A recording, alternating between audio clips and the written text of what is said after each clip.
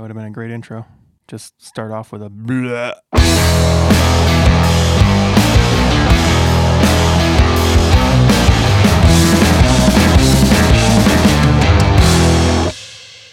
Welcome back to the Side by Side Guys podcast. I am Big Z. And I am Ian with the hipster hat. Stumped you. Well, all I see is the camera. I was like, wait a minute, what hat you wearing? Yeah. I am Ian with full throttle battery. And we're super excited to be back on the camera bringing you this podcast. If you're listening to us on audio, we're glad to be back on the mic. Feels like it's been a while. It has been a while. We've been out and about for the last few weeks. So, did you enjoy being out and about? It was good to go out in the fresh air and smell the ocean and get my foot in the sand. Cloud 9. It was a wonderful time. But before we get to that, let's get to some basic news in the industry. As it is every end of winter, spring, there's really nothing to super talk about outside of racing. So Salt Lake Off-Road Expo did end this last weekend. So if you were in the southwest area of the United States, you were probably enjoying that event. There's a lot of good dealers that show up at that event with custom builds, things like that. And you also get access to some of those manufacturers at that event as well. So if you went to that expo and you have any experience or thoughts, cool pictures or anything you want to share, let us know, DM us, and maybe we'll share some of those. We'll get it out there. The Mint 400 starts this week. Everybody was out marking the course today. We're recording this on Tuesday, March 3rd, so I saw the posts of everybody out with the markers going down the trail system to mark the course, and looks like it'll be pretty gnarly. And so we don't really know anyone personally that's involved in this race this time. I do. Oh, you do? Yeah. Blake Wilkie's going to be doing the 1600 in a VW Bug in his Slug Shark. Yeah. That thing's pretty sick. It is pretty sick. I mean, I'm not much one for like the original like Bug series, but what he's done to that car is pretty impressive. Yeah, I saw his show last night. The family, we all sat down and watched it. It turned out fantastic. There's actually a cameo of me. You get to see my face blocked by a camera, but you do get to see my full throttle battery hat on top. So, the way you're rubbing your head, I thought we were going to see the shine off your head. Yeah. Oh, there's a lot of it. Yeah. So if you haven't heard, Blake Wilkie's come out with a new. I guess you can call it a show. It's on YouTube, right? It's on YouTube, and it sounds like it's going to be on Amazon Prime as well as Motor Trend TV. Oh, that'd be cool to be on Motor Trend. Yeah, for sure. And so the first episode, they go over, kind of the introduction stuff that you would expect a first episode of a show to go through, showing who he is, how he got famous, and his original, what was it called, the Land Shark or? The Shark. The Shark, yep. Yeah. And they did the Urban Assault video that went viral and caused a lot of hoopla and all that. 2.5 million views. And there were some consequences that came along with that. But was there?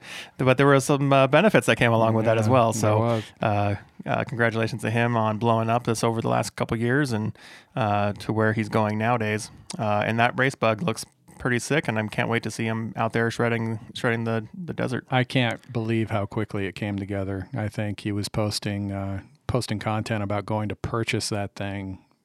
It has to be within the last 60 days. Oh yeah, he was on it pretty quick. So. Yeah, for sure. And the nice thing is, if you go look at the content around that build, super quality, super top notch. Just like no compromises made. Those guys know what they're doing so well. He does it. Ticks me off.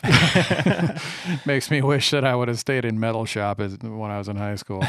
Paid attention more. Yeah, he's got the skills and the tools to do it. So he does. Yeah, I've seen him around some serious off-road people before and take a look at like their pre-runners and stuff, and he'll identify some stuff for them, give them some suggestions. He's so dialed into what needs to get done with these machines to make them reliable out there. Really knows what he's doing. Yeah, and I mean, just the testament of all his machines are still out ripping just as hard as they did the day he built them. So, right. So yeah, Mint 400, looking forward to those results this week. There's a lot of different classes that all have their different, quirks and personalities. So it'll be cool to see the results there. And then we also got word that Segway is going to be starting up their promotion machine to get their Segway Fugelman and Villain UTVs launched. You excited about that? Well, I mean, we've talked before about the hybrid drivetrain and that being the future of motorized vehicles, especially in power sports. That's something that I think is just sleeping. People aren't really recognizing how much that'll change the industry for them.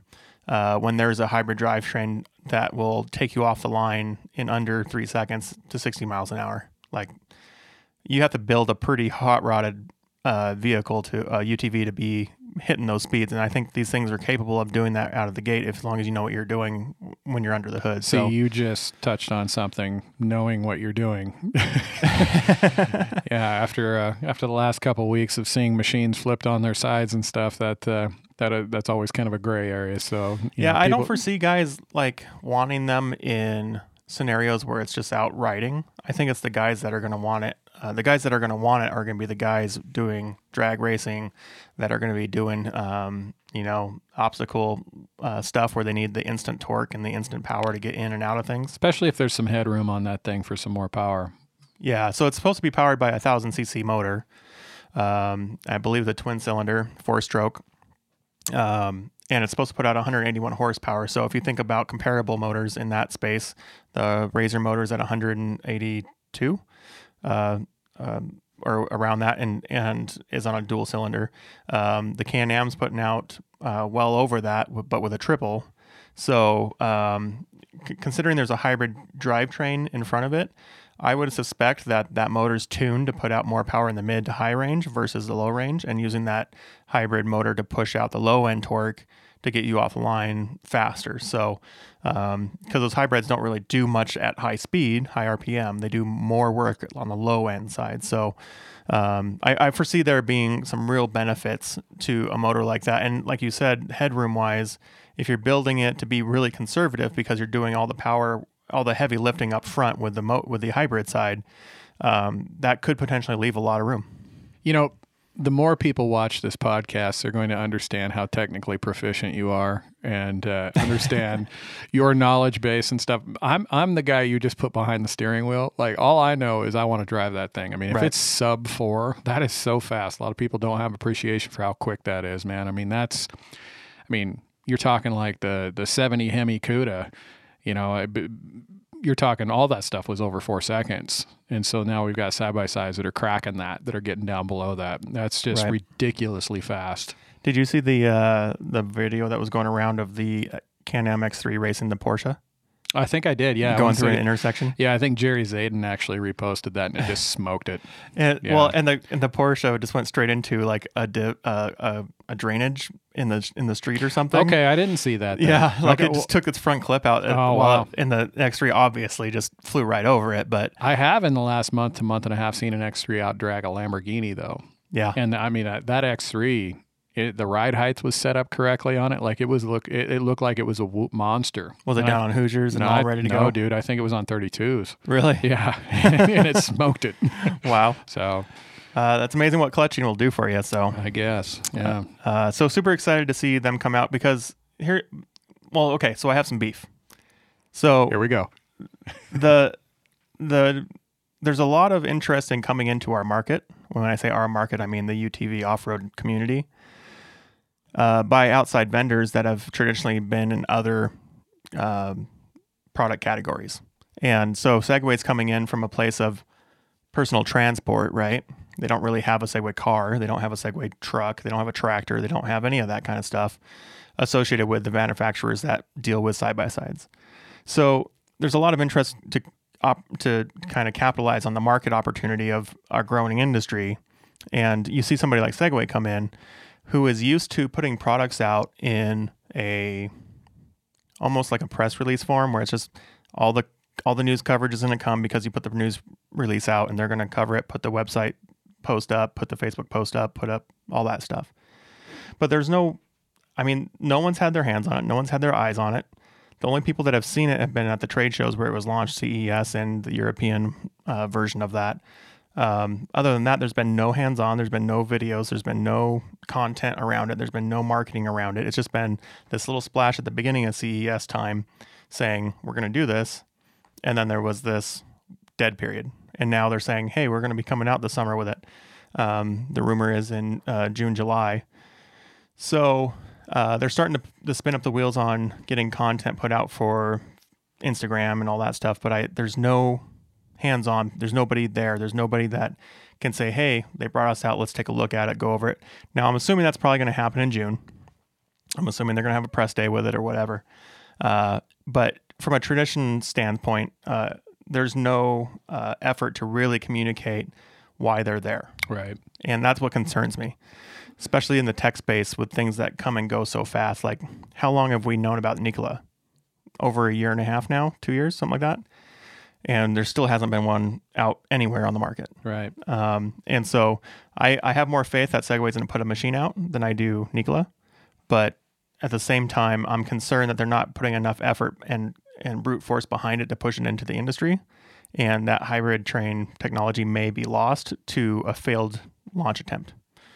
Then Honda will get in there and nail it. Do you think Honda would take that kind of approach, or do you think Kawasaki would take it? I think or Yamaha? It'd be Honda if anybody was going to do it. Really? I think so. Yeah. I don't know. I think Yamaha might be open to it, but I mean, they're looking at the future of like e-bikes and all that kind of stuff too. So, maybe that's in their wheelhouse. Yeah, I don't know. There's so much hype going on right now in the industry. I know that, I couldn't begin to tell you how many times I've heard that Yamaha has something big coming for 2021, which, that could be announced anywhere from August to November. Anytime between now and the end of the year. I mean, it would be advantageous of them to announce it at Sandsport. That's ideally the target. I mean, I don't even know how many people go in and out of Sandsport. It's probably like 50,000. Yeah, so it's up there. Yeah, I would say there or SEMA. Yeah. Or just to drop one at some sort of like race event and be like, yeah, we're pre-approved, we're racing our new machine. Right. How awesome would it be to come into a race event? You're just totally stoked on your machine. Your team's been working so hard all year on building this race vehicle to get out in the race series this summer. And you show up and then some no-namer guy shows up with a brand new machine from a vendor. How crazy would that be to show up with a vehicle that's unproven, unknown, and just totally take the scene? That would be crazy. It would be, for sure. Yeah, I went on their website the other day, and they have some content that they develop in-house for You're referring to Yamaha? Yamaha, for sport bikes. And you and I are kind of a sucker for clips, or being kind of producer photographers ourselves. We just eat that stuff up. Go look at it. It is so sick. Like, their videos for crotch rockets are just awesome. And I'm like, where is this in UTV? Because I saw a statistic, and somebody could email us if I'm wrong, but if you take all the Japanese OEs, if you take every single one of them and take every dirt bike that they make from a 50 all the way up to a 450, and you add all that up, Polaris sells more Polaris Rangers than those four OEs combined. Yeah. And obviously, I mean, we've talked about how much this market is ascending, and I don't think it's going anywhere. So for a juggernaut like Yamaha to just sit pat on a couple of machines, like, obviously they had a little bit of a redesign with the Wolverine, but it's not a game changer. The YXZ is just way, way overdue for an upgrade. And I don't know if that's an upgrade. I don't know if they want to come out with a model that's turboed, a wider model, a longer model. All of those are great ideas. Yeah, because it is a good car. It's a very, very good car. And when you consider the fact that they put out only a trim level change this year on the YXZ. Great trim. Great look. But not a game changer. They literally just put a winch on it and called it new. So I think that they've left the door open for that new model to come out. And I think that is a sign of something changing. Fingers are crossed that that's actually what's happening. Yeah. Because I do want to see... the approach that Yamaha took was, from a different angle. And I want to continue to see people take different angles at our industry, because that's how we continuously push ourselves forward and better our equipment and better our industry. So I'm super excited for Yamaha to just knock it out of the park. I really want them to do it. And I'd be super stoked to see them come out with a hybrid drivetrain, like something the Segway is doing, where they're saying like, look, yeah, we have the motor, but we want to rule the takeoff. We want to rule the hill climbs. We want to rule all of it. And I think one of the most important ways to do that... They got to change suspension geometry to be able to do that. They got to change the vehicle's entire concept, and then they need to have more low-end power. Right. And so... I can tell you, and sorry, everybody, I have to tell you this off camera, but I do have a very, very good buddy in the industry that Honda's backing him on a build, and just told him to go nuts. completely nuts with it. I cannot wait to see where he takes it. We're going to be involved in it from a battery standpoint. So it's a partner that we've had since day one when I started, but it is very, very cool to see Honda seek out industry partners that they know can build these things to just these phenomenal levels. And I can't wait to see where this thing goes. Have you seen it's some be of the four-seater though? Have you seen some of the Honda racing cars? They're insane. They're so sick. They're so good. They're so sick. I can't wait to see those things just tear it up. They're they've took the 2-seater, stretched it out to the 4-seater. Yep. Without using the 4-seater. Yeah, man. It looks closer to like a.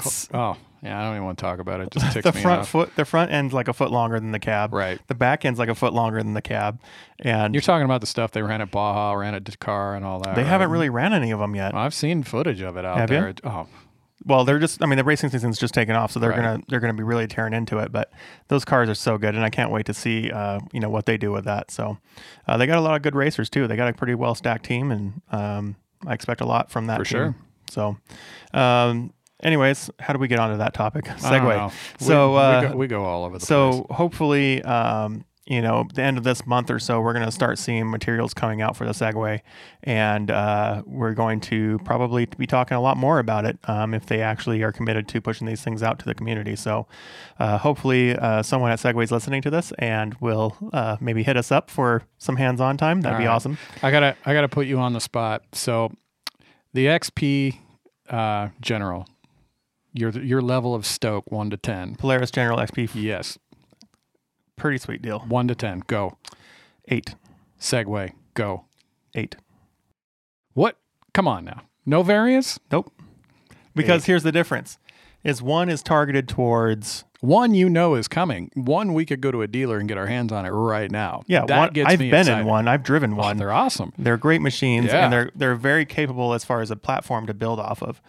So we'll get to it in a bit, but I mean, Superior's built a pretty awesome machine as well. So, like the possibility to build a very, very competent machine is there. So I'm pretty stoked, and like just sitting in one is it's off the rails.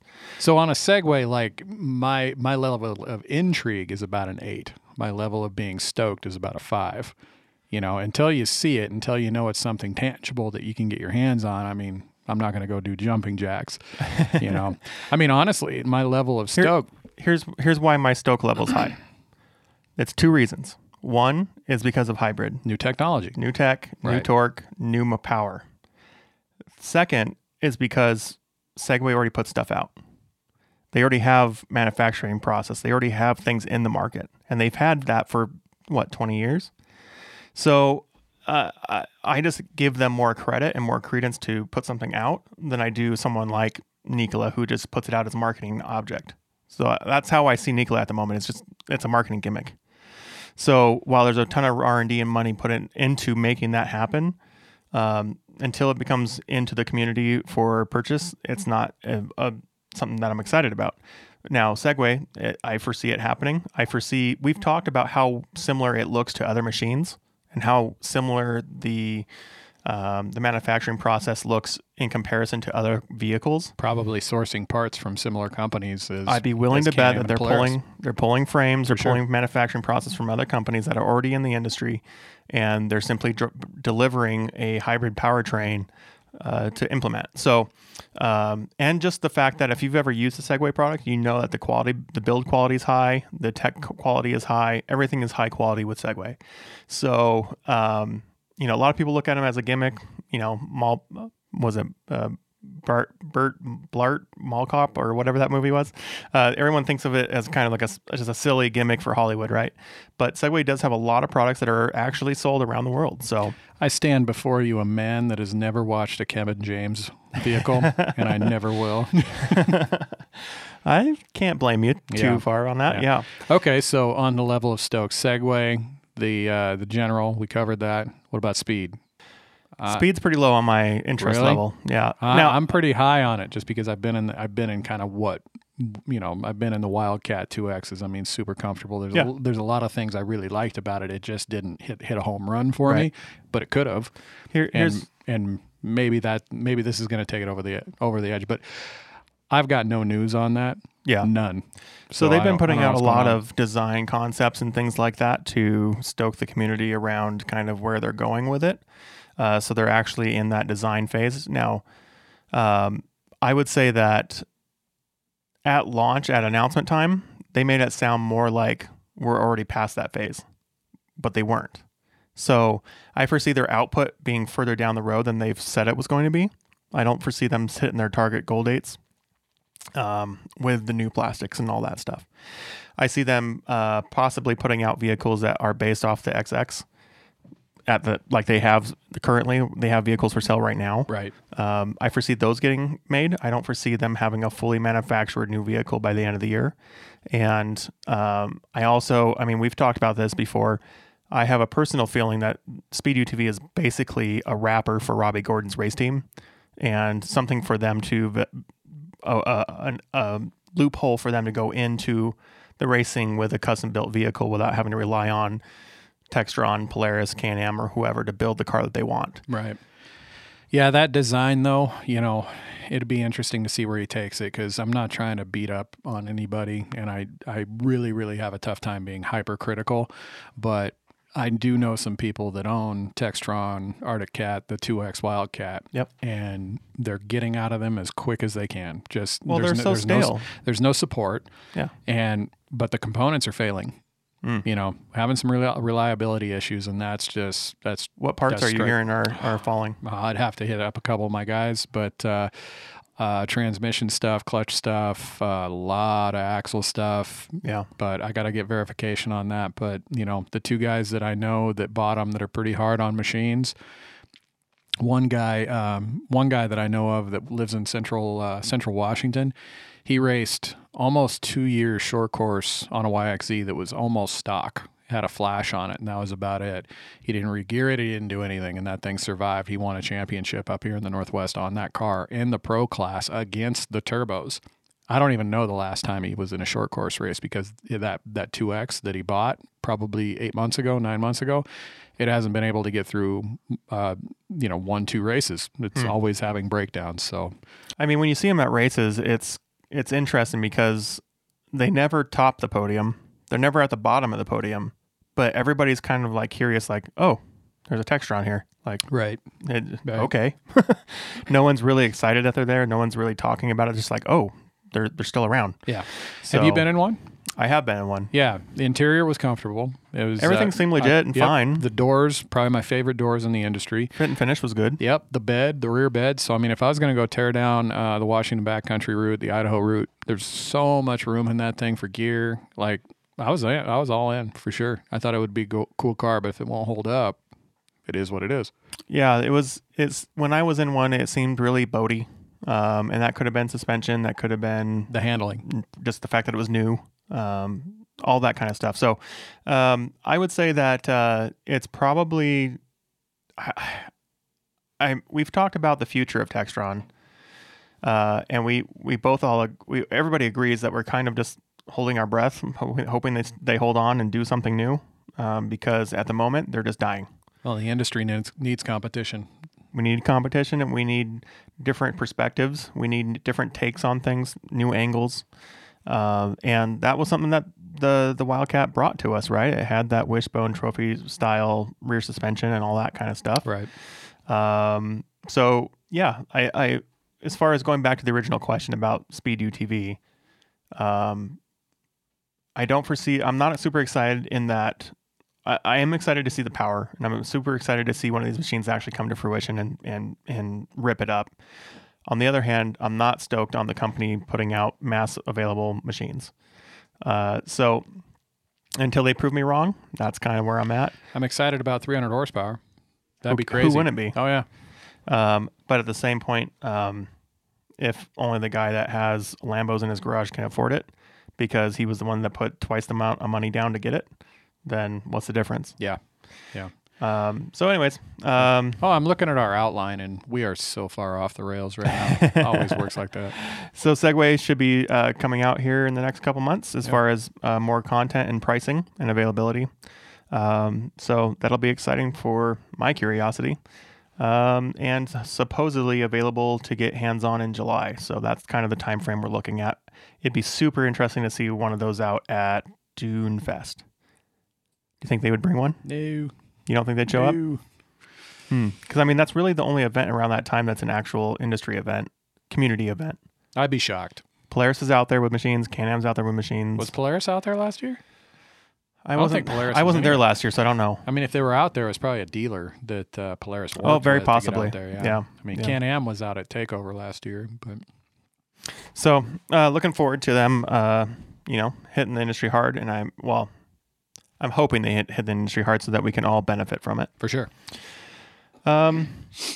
So we've been busy, as we mentioned, the last few weeks. Holy cow. What transpired? Well, where do you want to start? So we spent 3 nights in a trailer, got 1 night in a hotel.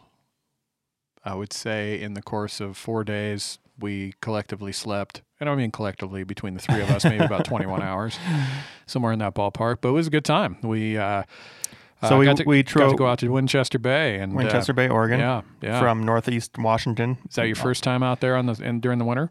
At this time of year, yeah, for sure. Yeah, it looks a little different than it does during Dune Fest. Yeah, it averages a high 90s when I've been there before. Yeah, high 90s. Yeah, in temperature. Yeah. What? Yeah. I wouldn't even know what that looked. I've never been out there. It was 90 degrees. The first time I went out there, the first year we met, 17, was it 17, 16, 17.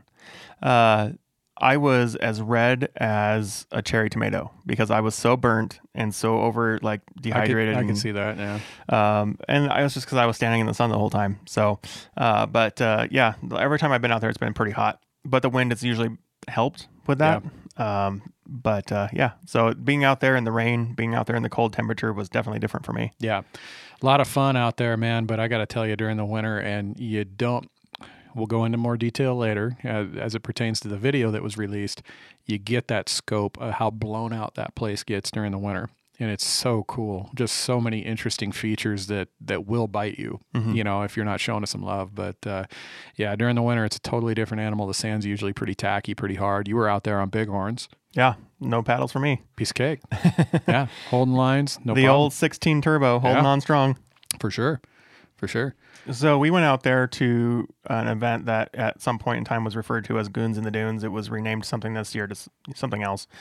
But essentially, community ride day on President's Day to go hang out and have some fun on the dunes. Yeah, the big groups show up, big riding groups, big thread pages on Facebook. You get some industry people out there. It's something that Jim from UTV Takeover tries to put together, and it's official but not official. So it's one of those things where it's kind of an excuse for us all to get together, rub some elbows, shake some hands, and have some fun.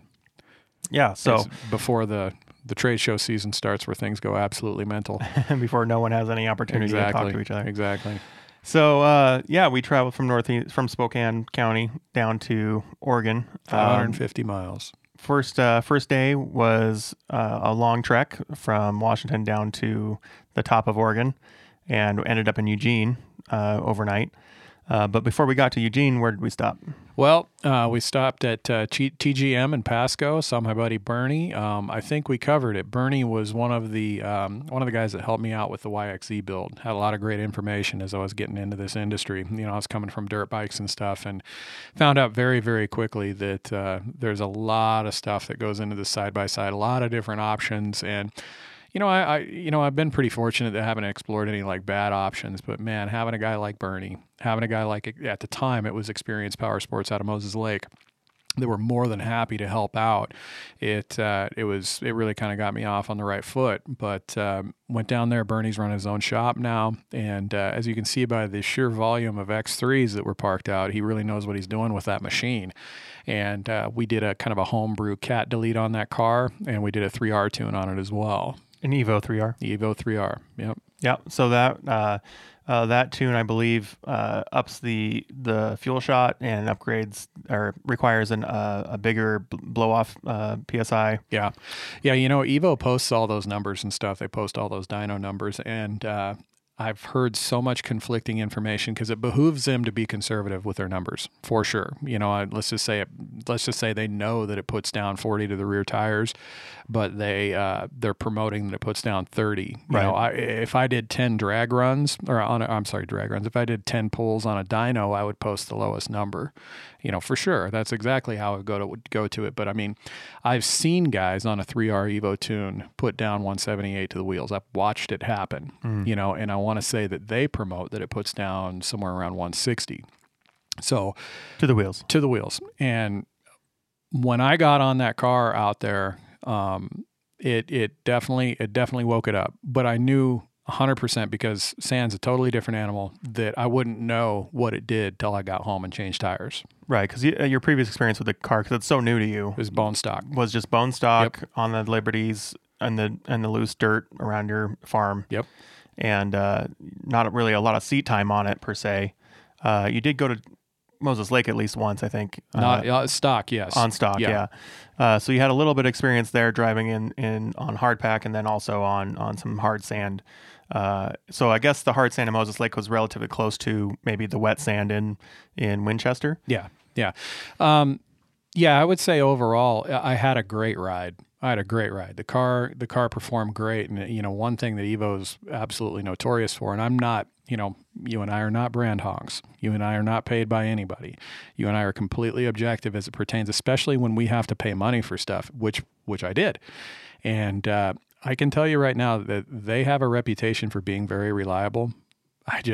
I'm very happy with how that thing performed out there. When you say they, are you referring to Can-Am or Evo? Evo, yeah. To that tune. I mean, from a reliability standpoint, it did exactly what I've been hearing, what I've been reading. That's one thing that Bernie at TGM said. He was basically saying that he'd been dealing with Evo, working with Evo for so long. He gave me kind of a thing to do in the event that I had a problem. But then he flat out said, he goes, it would be the first problem that I'd had. Right. And I had that experience. I had a very, very positive experience with that tune. Yeah, there was no hiccups. There was no break-in time. It was, you flashed it, adjusted the wastegate. And I was kind of concerned about fuel consumption. Piece of cake. Yeah, it was a little hungry, but it wasn't too bad. Not terrible. Yeah. Not terrible. I was pleasantly surprised, but it did wake the car up, no doubt about it. I would say you were eating probably a good 20% more, 30% more gas than I was. Could be, yeah. Yeah. Now, granted, my Can-Am's gas gauge lies. For sure. For sure. If it says that I'm full, that thing's got a 10.5 gallon tank. And it would say that I was full, and I would run that thing down to where it would just have next to nothing. A fiver would fill it. Right. So it's completely full of crap. Yeah, I'd be really interested to see, maybe the community knows and can share with us if there's a different fuel gauge instrument that can be installed that would be a better gauge of where it's at, or maybe there's just like no baffling in the tank or something that just causes this to happen. But I've yet to see a machine that actually has an accurate fuel gauge on it. Right. And you and I are going to validate before we go on some of these big trips this summer. I can leave my house and be on pavement for less than a mile and disappear into the farmlands. Mm-hmm. And it's totally cool in Lincoln County. They do not care. You just got to obey laws and stuff. You don't have to drive like a jerk, or you don't want to drive like a jerk. Well, you are driving a Can-Am. Well, I mean, I'm not saying I won't flog that thing where it's appropriate, but nonetheless, I could leave my house and put on 200, 300 miles and never see the same road, and then still just come back to my house. So we're going to do some pre-running and see what kind of range we can get out of that car, because we need to know that stuff. Yeah. Yeah, for sure. So the Evo tune definitely woke it up, and I heard a couple people giving you flack on you haven't enough seat time to really know what the difference was, but you did have some dry ground.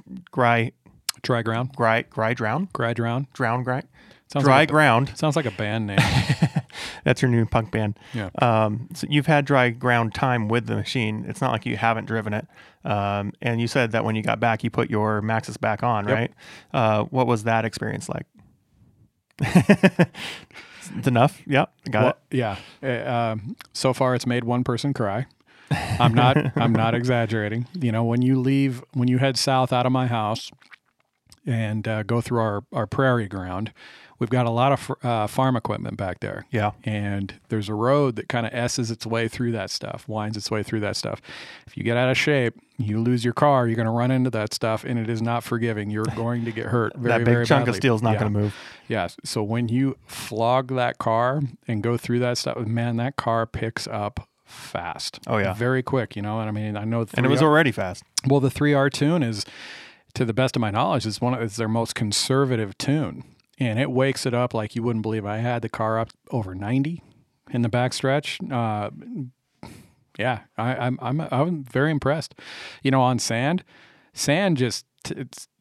robs horsepower. You know, you could make use of 225 to 250 horsepower out at Winchester Bay. On dirt, 250 horsepower will kill you if you disrespect it, you know. For sure. And I got to tell you, man, I was very, very happy, very impressed with where that car's sitting right now. It's very quick. You know, and as a matter of fact, we'll go into it a little bit more, but the car's at the cage builder right now, and I took him for like 100-yard loop. That's it. And I came around a corner in two-wheel drive, just a blip of the gas. That's it. You're talking half throttle, cars at a 45-degree angle burning rubber. Mm-hmm. You know, it's quick. It's awesome. Quick. And we'll have more seat time with it as it warms up a little bit and we're able to get some clear weather to get some cameras on it and whatnot. So, you know, I don't know what that car is going to look like 2 years from now. I've got plans. I've got big horsepower plans. I don't know where it's going to go, but I can tell you right now in terms of what Evo develops, you know, I had some questions about it, and I just sent Todd, who owns Evo, a direct message on Facebook Messenger. I'd say he got back to me in 3 minutes.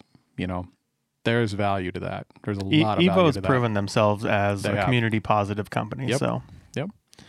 So shout out to those guys. If you're looking at any kind of flashing, things like that, you can buy flashed ECUs as well as able to send them in, or go to a local dealer that is Evo certified that has the equipment to do it. So shout out to Bernie at TGM for flashing your unit and taking care of you. Yeah. And like you said, you did a cat delete on it. They were installing the muffler back onto that, and they started it up, and there was a big exhaust leak. It wasn't really sealed up to the muffler, and it sounded so good without the muffler. I just wanted them to leave it off. Right. But Winchester does have noise ordinances in place, and I'm sure most places do. But yeah, I can't wait to hear that thing just raw pipe again. You know what's funny is, like, when you look at some of the GoPro footage from day one off your hood, I'm nowhere to be found on day one because I'm just playing. You know, I'm just out there playing. I'm just testing. Like, how fast is this thing? Let's go. We were pretty much just like, okay, you went that way somewhere. Yeah, and then like by day 3 and stuff, I'd gotten used to it, and we were playing around, kind of doing just kind of not sightseeing. We were on the gas. We're on the gas. You did your first wheelie day 3. You know what? That wheelie got like 20,000 views on Instagram. That I could have done that stock. For the record, you know, that's paddles. That's paddles, that's suspension rebound, and that's hitting the gas right at the right time. And having the right takeoff, the right jump. Exactly. The Evo tune just made it easier. Yeah. No, the Can-Ams will make a pretty average driver look pretty good at times. So we spent the night in Eugene, and the next day we headed over to Superior Motorsports, which I hadn't been able to make my way over there yet until that trip. So new experience for me to hit those guys up and shake hands and see what they're up to. And they had some pretty cool cars there. For sure. What'd you like most? I already know the answer, but go ahead. So, well, let's just talk about maybe in some build-up order here. So, the first car was the XP Turbo S4, which was completely overhauled by the Superior team, custom build from the ground up, and they did a pearl paint job on it. The whole cage is painted and all of it. That car was in SSV's booth at Sandsport. Oh, was it? Yep. And so yeah, full audio system build out with color matched everything, and then it has a whole bunch of Superior parts on it, steering wheels and grills and all that kind of stuff. And the thing I really liked about that build is that it was just so practical. Like, nothing on the car was done in a way that was like, well, they just did that because they had money. Like, outside of the paint and the fluffy look, it wasn't really done up in a way that was like, oh, they put this thing on there just because they wanted to show off. It was all very practical stuff. It completely pops. It pops. It just jumps off, and it is totally, you're using the right word. It's practical. It's not over the top at all. Yeah. Yeah. It's such a clean build for sure. And just the small touches where they took like the primary and secondary clutches and powder coated them to match the rest of the vehicle. Like that kind of stuff is just stuff that ties it all together and Even makes the it wheels. Yeah, and just takes it a step above the other bolt-on builds. So definitely was a cool car. From what we talked to them about it, it totally just rips as far as in the dunes and everything else. So cool car. It's for sale, by the way. Actually, both of their cars that we're going to talk about are for sale. So they had some other cars there. They had some Yamahas and a 900 XP and a couple other cars out there that they were working on. But the one that I really, and I'm sure that you probably were just as stoked on to see. I'm still geeking out on it. Is the Polaris General 1000 build. It wasn't a XP 1000. They had built it up to be better than an XP 1000, but and it is. But it's pretty much everything I would do to a General, they took care of in that build. Well, let's go down the checklist. What did you see? I saw HCR long travel. Well, let's start at the top. Yeah. So at the very top, they had a Safari type rack. Razorback rack. It was a Razor. Yep. Well, Razorback you're off-road. talking about the back, the bed side. I'm talking about the top of the cage. I could have swore that thing was. Maybe I'm wrong. I'm pretty sure it was a Superior build rack. Okay. But and then it had side lighting on it for scene lighting, and it's low profile, boxed in. It was really good looking. And then you work your way down to the inside. So the seats were upgraded, the harnesses were upgraded, or harnesses were put in. Steering wheel, sound system, all was there, all legit, all color matched. So that was all great. And then you get to the the doors and everything else were all treated well. And the best part was all below that. So everything from the doors down was awesomeness. King suspension. Custom King color match suspension. I don't know. I don't know what turbo kit's on it. So It's running about 8 psi. It's a forced turbo. Okay. So they have a forced turbo. It's installed aftermarket to the OEM block, and it actually on the Generals comes out the back. So the actual turbo and the muffler are all next to each other at the back, and it's all stainless steel, all beautiful.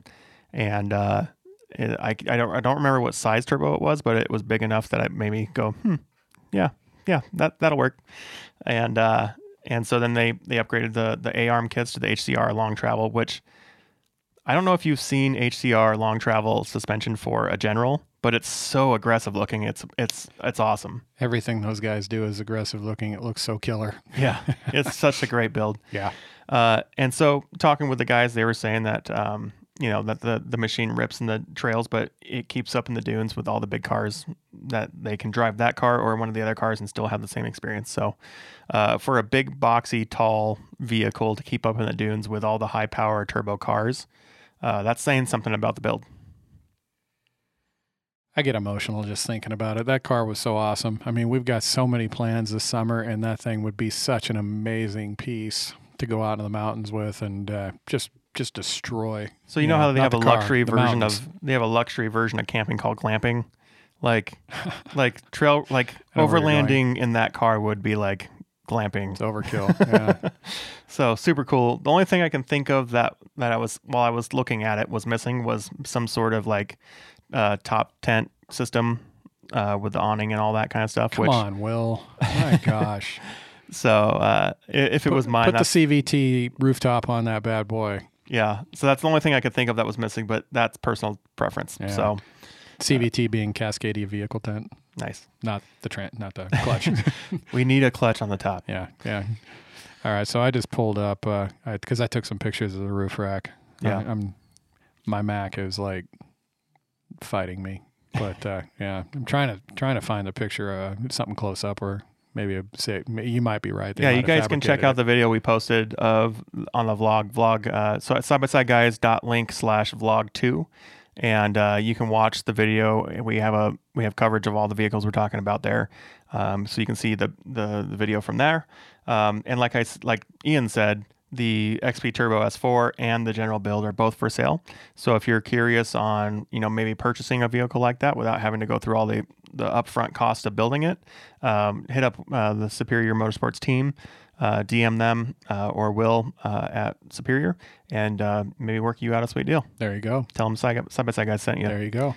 After Superior, we took another quick jaunt through the Oregon forests to Winchester, eventually made our way over there in pretty good time.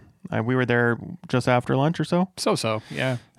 We ran. You go into a place. I think. We did spend a lot more time at Superior than we thought we were Yeah, going we to. actually covered it on the last podcast. You go Yeah. in there expecting to stay about a half an hour to 45 minutes because those guys have to work and stuff, and then you look at your watch and you've been there 2 hours. Yeah. And it's all positive. It's all work related stuff. You're just chopping it up. Yeah. Well, when you have good guys talking about cool things, that's what happens. So, got there. Arrived to the Umpqua campground. So we had a lot of people asking about where we were staying while in Winchester. Umpqua is right on the bay before you turn into the dunes, right where the entrance is. Yeah, we got there a day early too. We got there a day before everybody started showing up. Yeah, Friday. That's exactly what we were looking for. And so it's nice in that it's super close. It's right off the road. So you can just jump back in the town if you need to. You can jump right onto the dunes if you need to. They have on-site facilities for showers and all that kind of stuff as well. So we actually were treated to be able to get a space away from that building. So in the rain and cold, it wasn't too far away. Yeah. All it took was a little bribery. Yeah. And they're expanding out there. So they're going to be having... Boy, are they. Like, they're over doubling their size. Well over. Yeah. Yeah. I was impressed. Now it's going to be, and it's just kind of a testament to what's happening in this industry. They're doing that because they have to. Right. It's not like they're a new area to ride. They've Right. been around forever. So the UTVs are really taking over the economic impact of the off-road world, and communities are starting to see that. Yeah. So being out there more frequent than I have, Umpqua's a good place to stop. Are there any other preferred areas out there? So the vendor row for Dune Fest, right behind it, you could basically cross the road. There's a little trail that is literally right there, and it'll take you to the VIP camping area. And there's not a lot of access to facilities because most of the people that use that they're running big pushers, toy haulers, something. They're kind of self-sufficient. So you got power back there, and that's about it. That's kind of a nice area because if you walk behind it, if you just walk to the west and just hop up on that little sandbank, you can see the ocean and stuff. So, yeah, I mean, there's always room for growth and stuff. As far as it pertains to the campground that's across from Umpqua, I've never stayed at that, but I have parked and stayed a bit at the VIP area, and it's all comfortable. It's very connected. There's multiple campgrounds down the road as well, and I would never stay at one of those. I would stay at a hotel in Reedsport before I stayed at one of those. Well, it's just because I don't want to drive 2 miles on my scats on pavement to go out before I get out. Because they don't have dune access? Exactly. Gotcha. That's exactly what it is. Is that because they're on the ocean side? They are on the ocean side, and I mean, they're both. But I mean, you're talking, I would say the closest one is probably about a quarter mile further down the road from the dunes. It's a lot of slapping pavement. Yeah, we were on the dunes inside of 100 yards. Yeah, we weren't. We hit maybe an 8-foot section of driveway before getting to the sand. So right. So anyways, for everybody that's been asking about where we stayed at the Umpqua campgrounds, and they're expanding to have more room and space for the upcoming events this summer. And but then they have almost every house out there is also an Airbnb too. So you can usually find, outside of event time frames, usually find a house out there for rent. Right. Friday we were there, had some good riding in the rain. It wasn't too bad, and we literally had the entire dunes to ourselves. So that was pretty awesome. Yes, it was. It was a little bit wet, but I mean, I remember when I came back, I actually propped up my camera in the back of the trailer, and I was soaked. I was pretty well soaked. We were pretty wet. But I wasn't uncomfortable. Well, we weren't wet on the inside. We all wore rain gear. For so sure. It's important to dress for the weather and to take prepared measures to make sure you're comfortable and that you stay dry. When you're not dry, you're gonna end up being sick. So yeah. So on a rundown here, you brought up dune etiquette. We were out riding all day, or the rest of the day Friday, and then all day Saturday. What kind of things came up, or what kind of things do you have to recommend to people out on the dunes? Yeah, this industry has no shortage of people that are coming into it, and they have no exposure to it. They've never been a snowmobiler or something like that, And one of the things that, I mean, I was always flashing hands when you guys were following me. I have two people behind me, so I would flash to the guy, I would flash to, and I figure he probably thinks that I was throwing him up a peace sign or something. Absolutely nobody replied. Yeah. You know, and I mean, we ran into anywhere from 4 to 5 machines at times. Nobody replied to that. So that's important, especially in the mountains, man. And when you get into northern Idaho and you do that, people react. You know, if you flash a 2 and they got 3 behind them, they'll flash it. I mean, people are more familiar with that. But I mean, UTV has brought so many people that just see this. They think it's going to be awesome, so they jump into it. And it's very important to pay attention. Very important. I mean, there's a lot to learn. There's a lot you can learn from people that have been doing it for years. You know, one of the first things I do in a riding area that I'm not familiar with, or a riding style I'm not familiar with, is to talk about it with somebody that is. Right. It's very important to maybe pull some of those experiences off guys that have seen it all and have done it. Or even if it's just a guy that's done it once or twice more than you have, right? The first time I was out on the sand, you know, they were talking, you know, on this stretch, this is the entry stretch for everybody coming into the park. So stay on the right-hand side. Don't go through the middle. Don't go on the left unless you have a spotter. Like, you know, those types of conversations are what keep you safe and keep you from front-ending into somebody else. There's things like trail signals, like telling people how many people are falling behind you, which even on like the entrance to Winchester, right? There's basically an alley of sand that you're following through the trees to the dunes, and it's really tempting to just brap it around the corner sometimes and up over a bank or something, just to have a little bit more fun right before you get out of the park. We didn't do anything like that. And, you know, sometimes you see the park ranger and you pass him around the corner, and then once he's gone, you just want to floor it, you know, just give it a little bit more gas to have a little more extra fun there. And, you know, it's important to know that if there are 3 more people behind you, that you can't do that because you're going to take somebody out on a quad. And there's a lot of families out there with kids and young people that don't have any opportunity to correct and save themselves from maybe a bad decision you've made. So, right. Yeah, there's no short, you know, and I would just implore people to pay attention the same way you would in your vehicle when you're going down the highway. I mean, I couldn't or maybe they should start doing that in their vehicles too. Yeah, I mean, I couldn't tell you how many people I've run into on the trails out there, like especially on the parks where you can actually have some ocean access. So all those ocean access trails are very long in some instances. You know, they can be upwards of about 3 to 4 miles long, and it's mostly like whoops. So, you know, some people don't like to take that stuff at speed.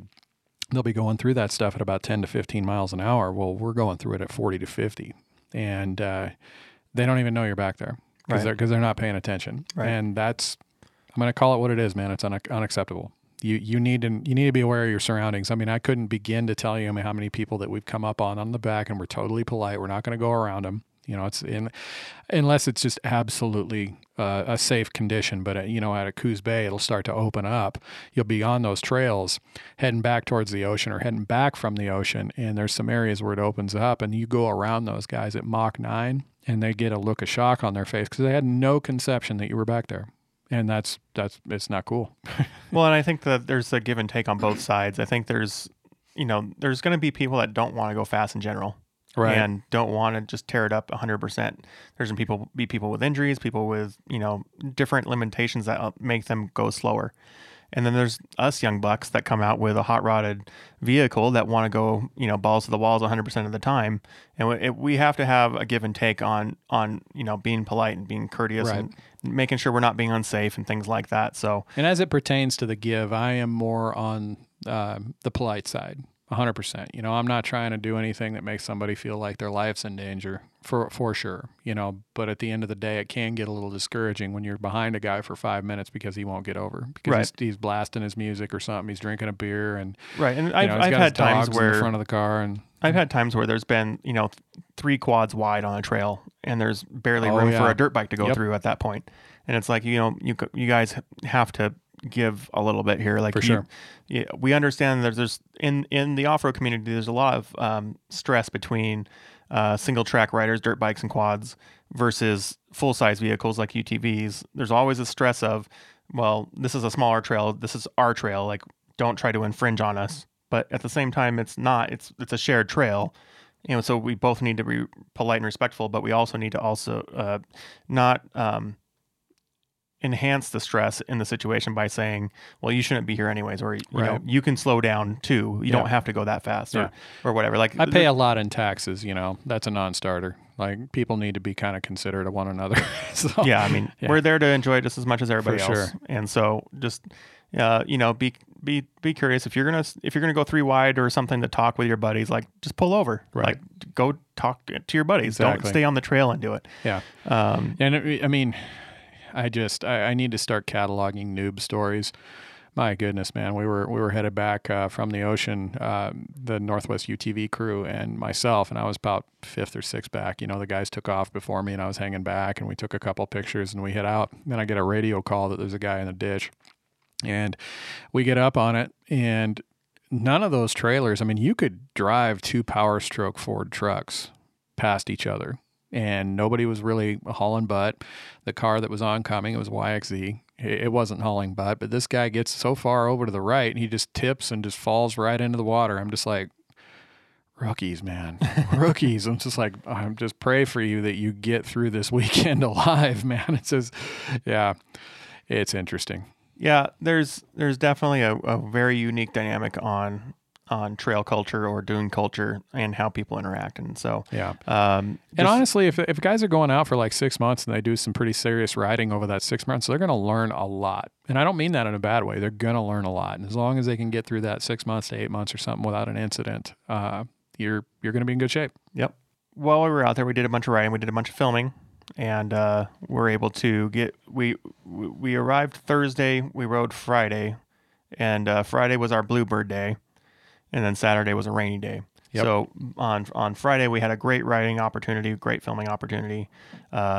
Should have filmed more, but we were too busy having fun. We always have that for sure. That's the battle we have. I'm a little disappointed in some of the footage on off the hood of my car. I don't have an intrusion bar that really allows for a very centered shot. So, man. Talk about first world problems. This is the producer and me just getting irritated. Like I was thinking to myself, it's like, dude, you should have just gone. You should have bought the entire setup so that you could, because I've got a Hero 7 and it does a pretty good job. And I didn't, I didn't set it up properly. So we had to make use of a little bracket on one of the V pillars on my, on the front of my cage. And it's kind of canted off a little bit. And I was watching the footage of it. I'm like, Ian, you dummy.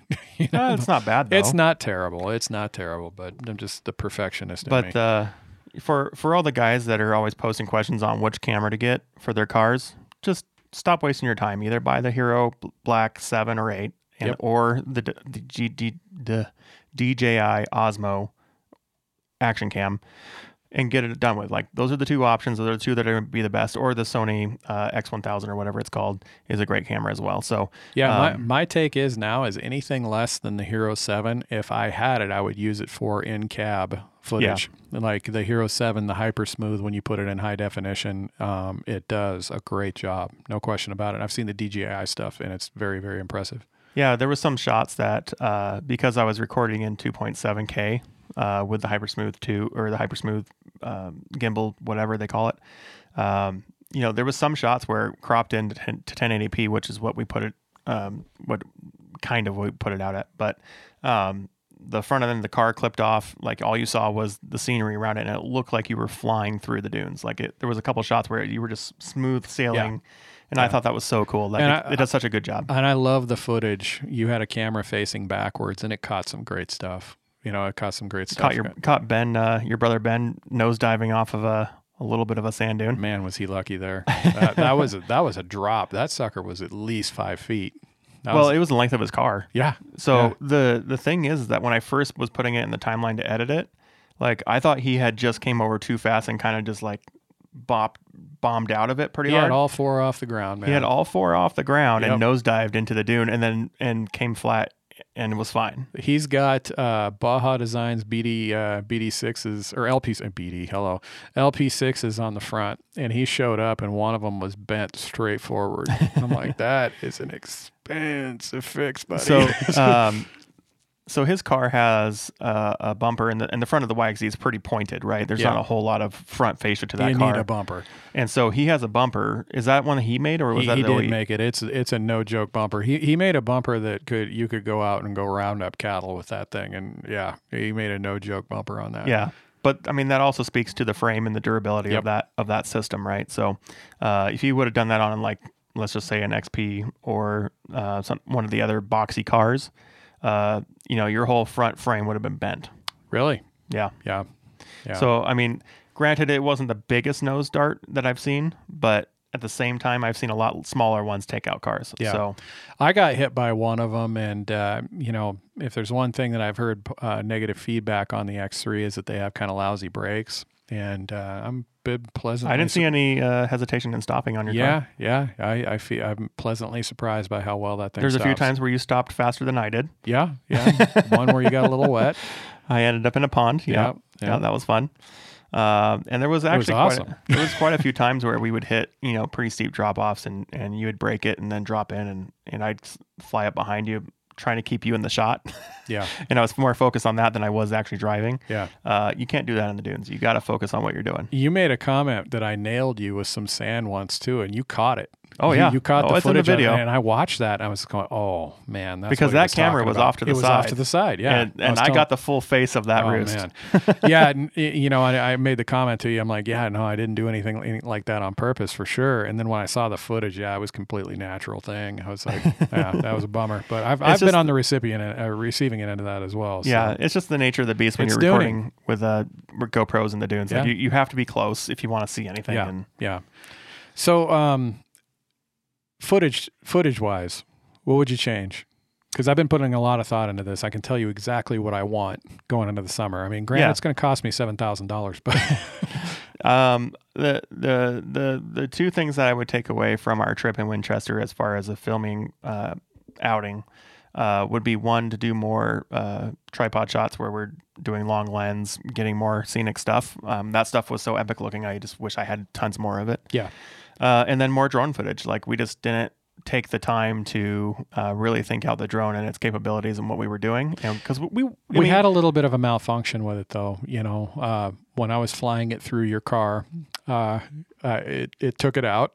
No, so to clarify, we were on Ian's property doing some stuff, and he decided to show off and take his DJI Phantom through the or Mavic, sorry, through the cab of the Razor. Dude, it's basically its internal software is what caused that wreck. I mean, right. And it was it freaked out, and it was in sport mode, so it shouldn't have done that. I've flown those things through cabs so many times, it's ridiculous, backwards, forwards, and that thing just froze on me when I was trying to send it through your car. And then before that, you had flown it through your X3 multiple times. I think 2 or 3 times. Exactly. And there was no problem. None. But as soon as you went through the XP, XP. No, I went through the XP too. You went through the XP one time, and then you went to go through it a second time. Yeah. And it freaked out. And it went straight into the A-pillar. It's DJI's fault. So I think we should charge them for those for propellers. For sure. So we had a little bit of a problem, and being a battery guy too, these things run on lithium batteries, and you're supposed to get like 15 minutes of flight time. Well, you don't get 15 minutes of flight time with when the temperatures are low. You get roughly about maybe 60% of what that battery's capacity is. So you might get like 10 minutes of flight time.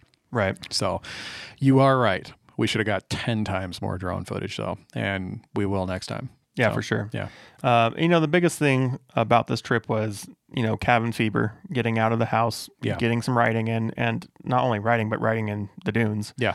And so, for me personally, with riding Uncle Ben's XP Turbo with no paddles and some blown out front suspension, there were some limitations on what I could do, but just the fact that we were out there and the sand was tacky enough for me to have fun and do things. Your content off your GoPros on day 3, you can tell where your confidence level in that car was, because I was watching you, when we go up in side hill dunes, like the steepest dunes out at Winchester, like I'm seeing how long I can hold those lines. And by day 3, you were on those lines so much longer than the first couple of days. Like, the sand was probably a little bit tackier, so that's probably where some of that came from. Yep. But you were holding lines that during the summer you will not be able to hold because that sand will give. Right, for sure. It was awesome. Awesome. That car was that was my first time in that car, driving it, like me driving it, like not with somebody and then having an opportunity to drive it, but just driving it by myself all day long. Right. So it was my break-in experience with that car. Whereas before I've always had XP4s, 1000s, and then previous to that a turbo. So I've always had the long wheelbase. I've always had that extra bit of stability that I wasn't used to on this car. So, it was a good experience to get into a 2-seater and have some time in it. I just haven't had as much 2-seater time as I've had 4-seater time. So that was good for me. Yeah. If I were to change something up, and I'm going to change something up going into the summer, I want a Hero 7 or a Hero 8 off the hood, probably like on the V-pillar intrusion. On the intrusion bar. I want a Hero 6, maybe a couple of them. I want one facing out back, and I want cab footage. I would just get all 7s. Yeah, I can see that. It's only money, but I want a DJI Ronin for my Canon EOS R, and I want the new Canon R5 to come out. I think we're all looking for the R5 for sure. So that's my wish list for content, and I mean that's probably your that's your wish list for hardware. yeah, you're probably talking $8,000. I'm very happy with that drone though. I'm very happy. It's got that Hasselblad lens on it, and it's a great tool. That puts out some good shots. I guess there was 3 things. The third thing that I wish we would have done more of is auxiliary shots in the wheel well, seeing the suspension moving, all that kind of stuff. For sure. In-cab stuff, all that stuff. It just comes down to time. It's like you get out there, you get 3 days, you want to get all that riding in, and you're dependent on the weather. So yeah, like I said, cabin fever. You just want to get throttle therapy. You're not really caring about the footage. But I think for what we were doing, getting our therapy in as well as making some content, I think we put out a pretty good video. My take is for a vlog, it did great. If it was for a documentary, we would probably want another 3 to 4 days. Oh, I would want at least a week. Yeah, for sure. A lot of conversation that came up around this as well is the Winchester versus Coos Bay. Which one would you rather ride? And so from I've been to Winchester a couple of times now. I've not been to Coos Bay, right? And so being someone that has been on the dunes at both, kind of what's your take on which one's the differences between the two, and which one would you prefer? For me, it's Winchester. I like the hill climbs. I like the chutes. There's so many climbs out at Winchester that are they're quad specific. You're not going to run into quads up there. It's no big deal. But, a 72-inch machine is very, very challenged to get through a lot of that stuff. And there's no shortage of those out at Coos Bay as well, but they don't have they're not as steep as the ones out at Winchester. Winchester's got much, much bigger dunes. Like the biggest dune at Coos Bay is a pretty average dune at Winchester. So the big knock against Winchester is it's not very big. Coos Bay is much, much more vast. That said, if you like to trail ride, you can't beat Coos. It is so fun. So if you just want to go right and left and you want to do some high-speed stuff, assuming it's safe, Coos Bay is going to be the ticket. And there's some spots in Coos Bay that you can absolutely disappear in too. Like you can go, you go way up north by Spin Reel and you start to work your way back towards the ocean. And then another entire park opens up. Like we went north out of that and we found this, I mean, all the locals are going to laugh, but it was very touching. Like we found this memorial. So where all these guys, when they would lose one of their riding buddies, and we're not talking they lost their riding buddy riding, you're just talking life. They would put up a memorial on this tree that's in the backside of that park, that's on the north end of that park. And I just thought that was killer. Like, I'm not a very sentimental guy. I was just thinking to myself, man, if one of my boys ever goes out or something like that, or vice versa, if something happens to me or something and they go do that, that's just so cool. That was so cool. And you see that we captured that on our Full Throttle video. So, you're kind of splitting hairs between those two parks. They're very different. They're equally just amazing. My take, I really enjoy Winchester. I love Winchester. I think it comes back down to that whole continuous question that is long lasting in our industry is what's the best this, right? And it's always, the answer is always mixed bag of give us more information. We need to know your objectives, your styles, your desires, all that kind of stuff. And I think that's exactly what comes down to these two locations. If you like challenges, go to Winchester. If you like going fast and having space, go to Coos. Right. And if you want to be on the ocean, go to Coos. Right. So I think that's kind of the answer that I've been giving people is that kind of summarization. So right. I would say that the facilities at Coos, I'm not trying to tick anybody off here, but currently the facilities at Coos are probably a little bit better. Yeah. Yeah. I think camping is a little easier at Coos. That's kind of been one of the topics that people have brought up outside of the riding discussion. Has been it's easier to get in and out of Coos. It's easier to stretch out a little bit and relax. And being able to be on the ocean is always a huge benefit as well. The other thing is you got Coos Bay right there too. So if there's anything that you need from town, it's 10 minutes away. Yeah, you're not driving 45 minutes. Exactly. So speaking of camping, we decided to camp out in your trailer, which was, for me, no big deal. But I did forget my my blanket and my pillow and relied solely on a sleeping bag that was entirely too small. Yeah. So pro tip for everybody out there, check your stuff. Make sure you fit in it before you leave. For sure. I felt like I was in one of my kids' sleeping bags the whole night. Yeah, we had a heater that did a pretty good job, and then we had a heater that was way overkill. The one that did a pretty good job was good, assuming that you're right next to it. But and then the other. Well, the temperature dropped pretty good at night too, so there was about a 15-degree, 20-degree difference. So during the day it was great. It was nice and warm and toasty, and then at night it zapped all the energy out of that thing. Yeah, for sure. But as far as comfort level and the trailer and everything, I didn't have any problems with it. But I know that you're looking to do maybe some upgrades on your machine, your trailer. The trailer, as we speak, is in my brother's pasture, and he's one heck of a fabricator and one heck of a woodworker, and he's going to be doing some stuff to it. Probably some fold down beds, probably some. Tool storage. Maybe some tool storage stuff, but we do so much content related stuff. I was talking to him about some workbenches and stuff, a place where we can set up gear and not have to really fiddle around with it, where we can leave it there permanently. Like a working desk area? Exactly. So it's a 27 foot of storage and a 30 foot overall trailer. So we got room to do it. And I'll tell you, man, we put my car and your car in there with room to spare. Yeah, there was really probably a good 2 feet on the back end and a good. We had a lot of our personal gear worked around the car. That's how much room that trailer had. So right, yeah. So trailer camping, it's a thing. I'm good with it. Yeah. I mean, a lot of money to be saved there. Yeah, and get used to it this summer, man. So we summarized our trip up into our vlog, and if you haven't subscribed to it yet, youtube.com/sidebyside-guys. And you did a heck of a job on that vlog, by the way. Thank you. And I got to tell you too, man. I mean, you know how I love shots. There's just shot you take of this crabber, this guy going out and setting crab pots, and he's walking along the pier, and you're following him. But then the very next shot, I can tell you put it down on the tripod. You put it down on its little tripod, and you caught him walking away. I mean, it looks like something that would be straight out of a documentary. I mean, the color was phenomenal. The shot was phenomenal. And there was a depth of field thing where the dock itself was in perfect focus, but he was leaving focus. It was so killer. I mean, if we ever do a documentary, make sure you save that shot. We have, I think we both have a desire to put out top-notch content. Yeah. And it's only going to get better as we settle into our filmmaking shoes. Well, that's funny because a lot of feedback that we're getting online right now, I mean, like one guy commented, he was like, you guys going for an Oscar or something like that? I'm like, dude, you haven't seen anything yet. This is the vlog. Wait till you get to the meat, man. We're going to be freaking killing it. Our brains were in the throttle. It wasn't on the camera. For sure. And every time I pick up my camera, I learn stuff. It's just one of those things where it's an obsession. People tell me all the time, why don't you just go enjoy the ride? I'm like, because I enjoy this just as much.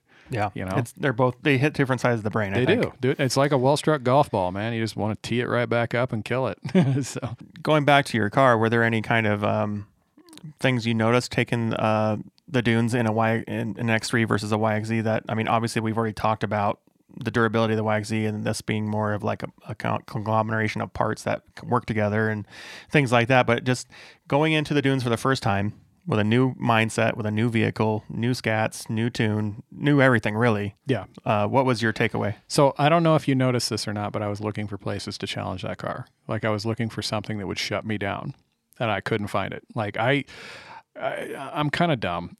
Like there was you remember we were in the back end and we were overlooking that lake, and I think that's where you got that fog shot that opened up the clip. Yep. There was a chute that goes straight down into the trees, and it's a quad trail. Period. It's quad trail. It's not made for a 72-inch machine. The last clip I have before you being in the tree was you going down that trail.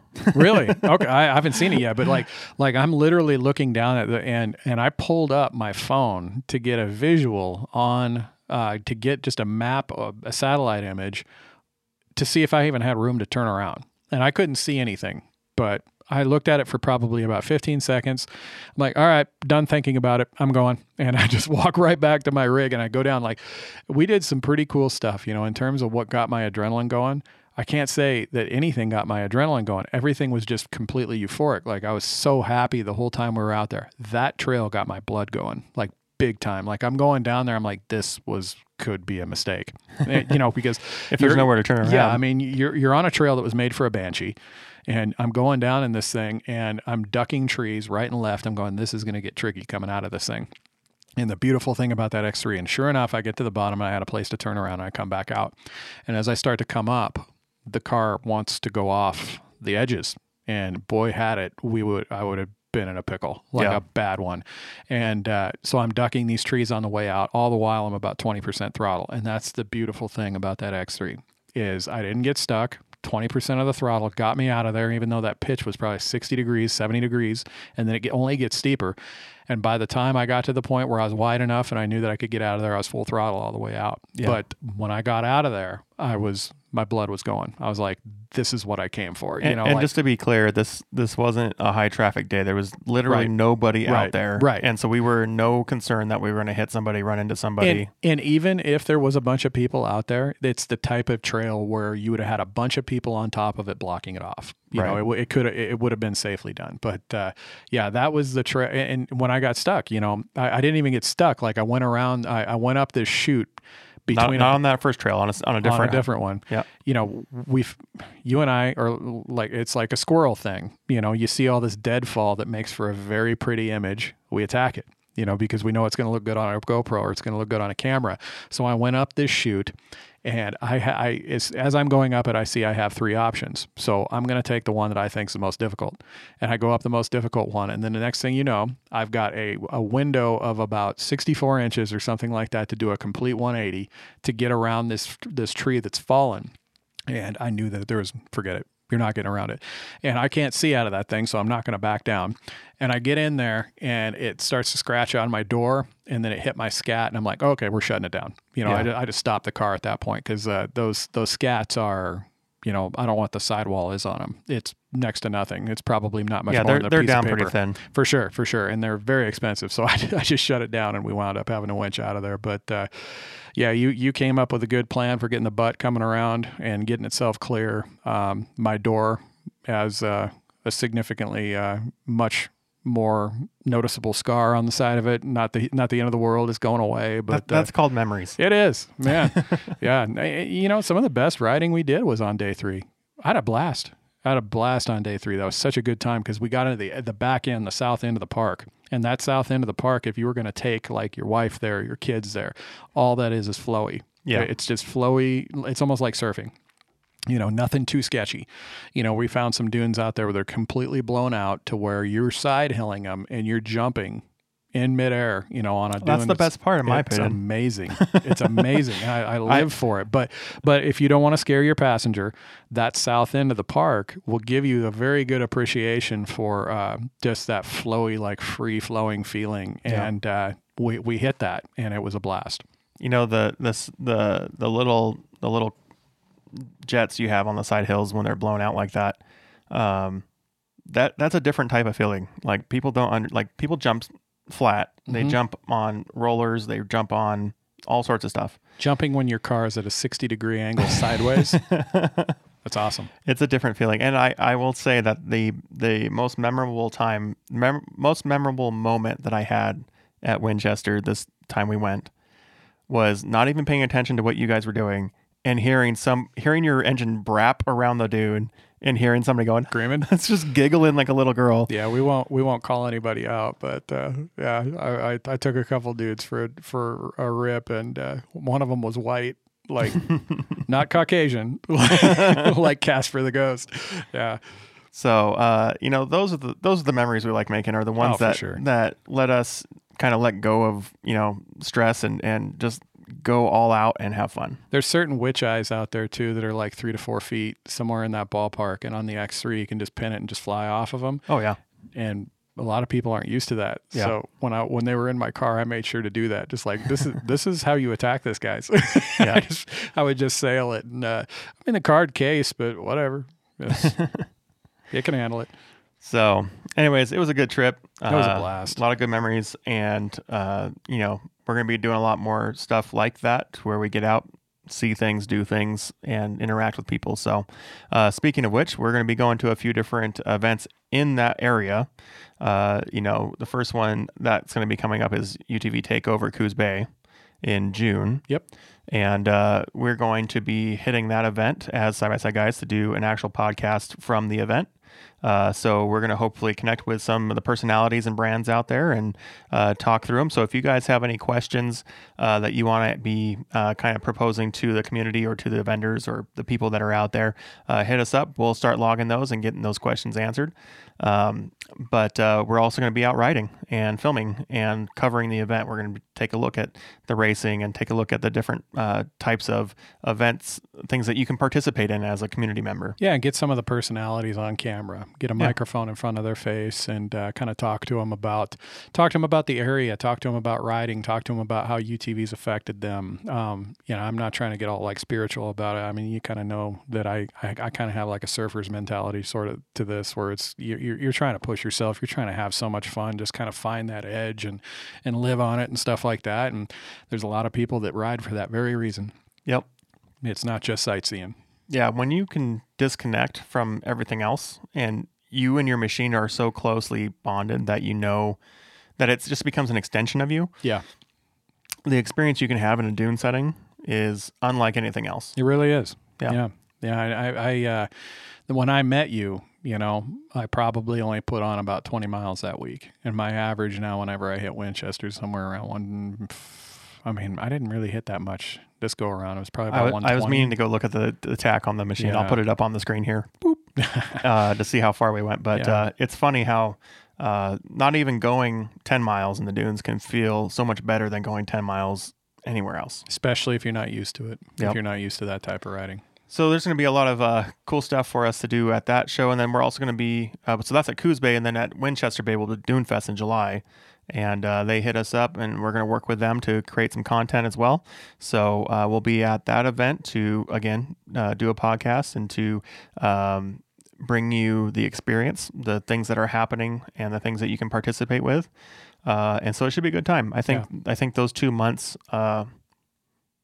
the whole summer is going to be packed full of different things we're doing. So, and it just seems to add, we've got a couple events that we have to go to in May that 2 months ago weren't on the schedule. Just stuff that's kind of just popped up organically. It's getting busy. It's getting really busy. So Polaris, Can-Am, any of you guys want to sponsor us? We're open to it. We could use it. But we're hoping to bring you some good content this year and really expand what the community can expect from, the rest of the content developing community. And then in conjunction with what we have going on our own, some of the scheduled rides that we have doing, some of the rides that we have scheduled right now, we're doing them for the sake of getting people to kind of challenge themselves what's out there. You're talking 3-4 days. We're not talking gnarly stuff. We're not talking high speed stuff. We're talking distance stuff. Yeah. We're talking experiential. Yep. We're talking stuff where essentially you are relying on your vehicle. It's like self-sustained type stuff where everything that you need is on that vehicle, and you have to get through it for the better part of 3 to 5 days for a ride. We have one scheduled. It's 1,400 miles. 1,400 miles. Yep. Can't wait, Sounds man. good to me. Giddy up. Let's go. I'll do it tomorrow. Let's go. And then an event that's coming up relatively around that time frame, I think, is King of the Castle. Yeah. Up in Oregon. So we're talking, this is a big Oregon theme, really, this show. But King of the Castle is an event that they've been trying to put together for the last couple of years. Finally got all the permitting and approvals from the state to do it. And they're going to be doing a bunch of desert-style racing out there. And I think that's a 100-mile race, right? Yeah, 19-mile track, 100-mile total. So it sounds like they're going to do somewhere in the ballpark of about 5 laps. So I got a little bit of detail on it. We got to get some more clarification. The way that the classes are broke down makes sense. But it looks like it's a run to start, which I've only done a run to start in motocross and enduro racing. Basically what happens is you start like 20 yards behind your machine. Somebody shoots a shotgun, you run to your machine, you get buckled in and you go, which on a dirt bike, you throw your leg over it, you Not a kick big it deal. and you go. Yeah. In this, you got to I put a harness on and all that stuff. And yeah. I don't know. My take is on it. And I was looking at the class that I was thinking about attacking. I was thinking to myself that if it's something to the tune of about 10 riders in it, I might jump in and I might do it. But if it's like 30, I mean, coming into an event season, right out of that build being done and going up against probably a bunch of people that see this event and they're just like, hey, I want to be part of that. Not really into it, man. I'm not really into desert racing. Is not a sport to go in when you have a car you're trying to keep pretty. Well, it's not even keep pretty. It's one of those things where, you know what I'm talking about, man. I mean, there's a reason that a lot of these big events, especially in motocross, like the Desert 100, they have a poker run. And that poker run is so families can go out there, have fun, not feel pressure to have to go super, super fast. And some of these events need to have that. I made the comment that I feel like you should have to earn your way onto that starting line. So that way you're racing against the best of the best. You're racing against guys who have their rig prepped. So if they have a problem, a mechanical problem, they can deal with it on the trail and they're not going to slow everybody up and they're probably not going to endanger people. Whereas people, again, man, I'm not trying to knock the new guys or something like that, but you have to put more than just, you got to put more thought into it than just, I'm going to go in and just flog the throttle. I think it has to it. There's definitely some validation in the idea that you can take a group of people and say, okay, you belong in the experienced class that are going to compete hard against each other. And then you belong in the class where you're just out there to have a good time, see the limits of your machine and experience the racing thing. Right.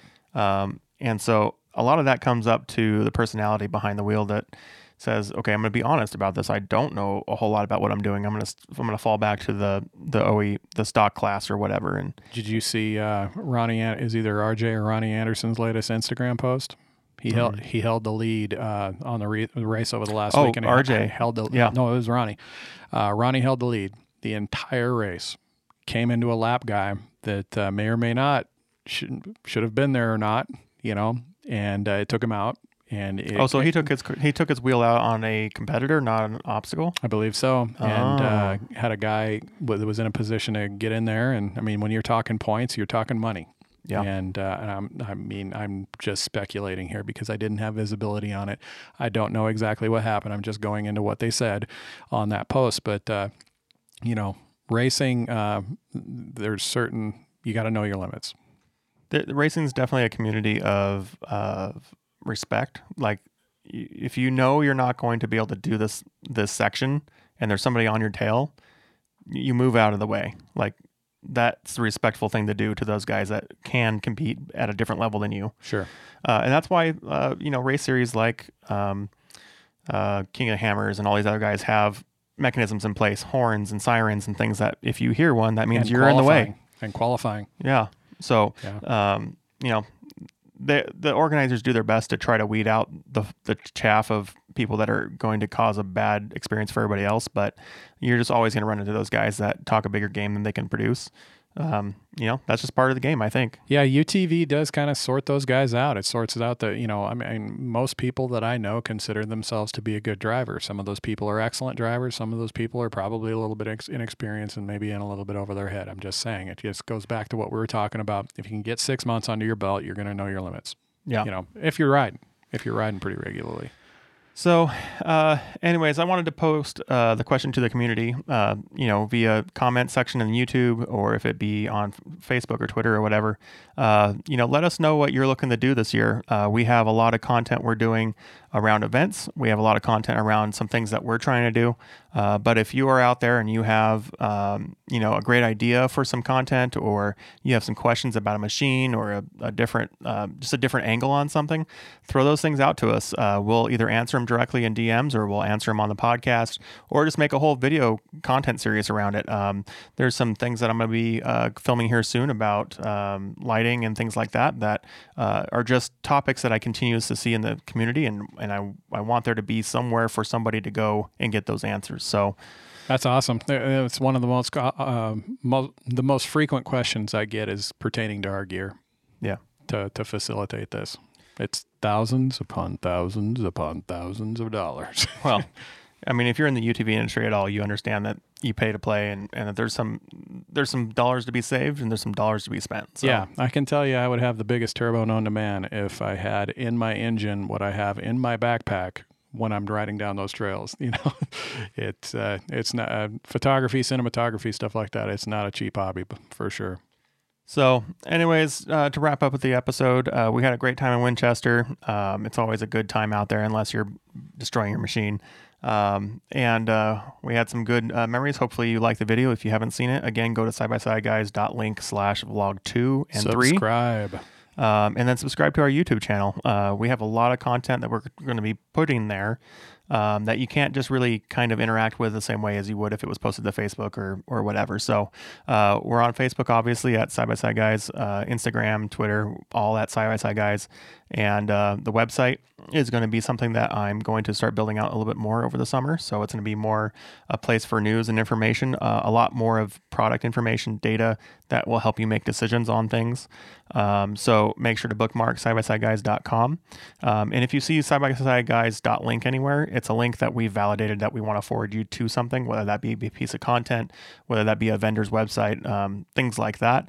And so just pay attention to, all the different social mediums. They all have a purpose, and we're going to use them to the best of our ability to communicate the content that we hope that you want to see. So, and you are able to interact with us, send us a DM, send us an email. Probably a little bit too early to talk about it, but, once the page hits, the YouTube page hits a certain amount of subscribers, we're gonna look at doing some giveaway stuff. So multiple giveaway stuff, hopefully. On each platform, we're looking to do some giveaway stuff here soon, and I think we're going to be doing 1,000 subscriber giveaway on YouTube, which will be a pretty quick one. Hopefully, once the videos start pumping out here. So look for that. Each platform will be doing something. And hopefully engaging the community and allowing you guys to maybe benefit from that. So also I'm trying to work on, as we start to develop our product review system, to facilitate a giveaway with each one of those. So if we're getting something in to review, we're hopefully also going to be getting one to give away to the community. That benefits the supplier, that benefits us, that benefits you. It's kind of a win-win situation. So we have some reviews coming down the pike. We have a really interesting light bar that I think everybody will be super interested in. That one I know for sure is not going to have a giveaway option, but maybe we'll give away the unit we review. So we'll take a look at that. And we have a number of different products from vendors that you know and trust already, but we also have some stuff coming in from new vendors that you might not have heard before. Yeah, and the X3 currently, we didn't even cover this. The X3 is down in Hermiston, Oregon with a gentleman by the name of Jeff Johns. He's building my cage. When that car comes back, we've got products that are literally sitting in your garage right now to throw on there. So word to the Addiction Motorsports guys, we have not forgot about you. We still have that bracket and we still have that battery to put in there because that's one heck of an upgrade for the X3. And so we've got a list, man. We've got a list. Yeah, we got a lot of work to do. For sure.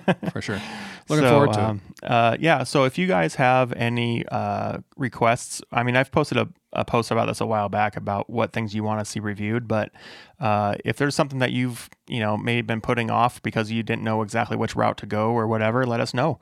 We'll cover the topic. We'll let you know. We'll get the details for you and possibly get a product into review to maybe answer that question. So, a lot of good stuff coming. Hopefully, we're entertaining enough to keep you around.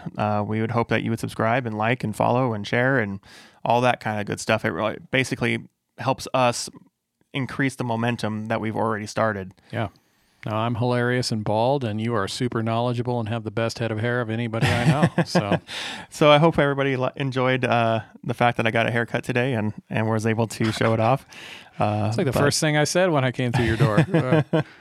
So, look for us this summer at all the events that we can get to. And if you see us, see the logo on our cameras or whatever, stop by, say hi. We're not scared. So just don't bring in the coronavirus with you and we'll be good. There you go. So everybody be safe, wash your hands, 20 seconds or more, stay safe and healthy, and we'll see you on the next one. All right. Peace.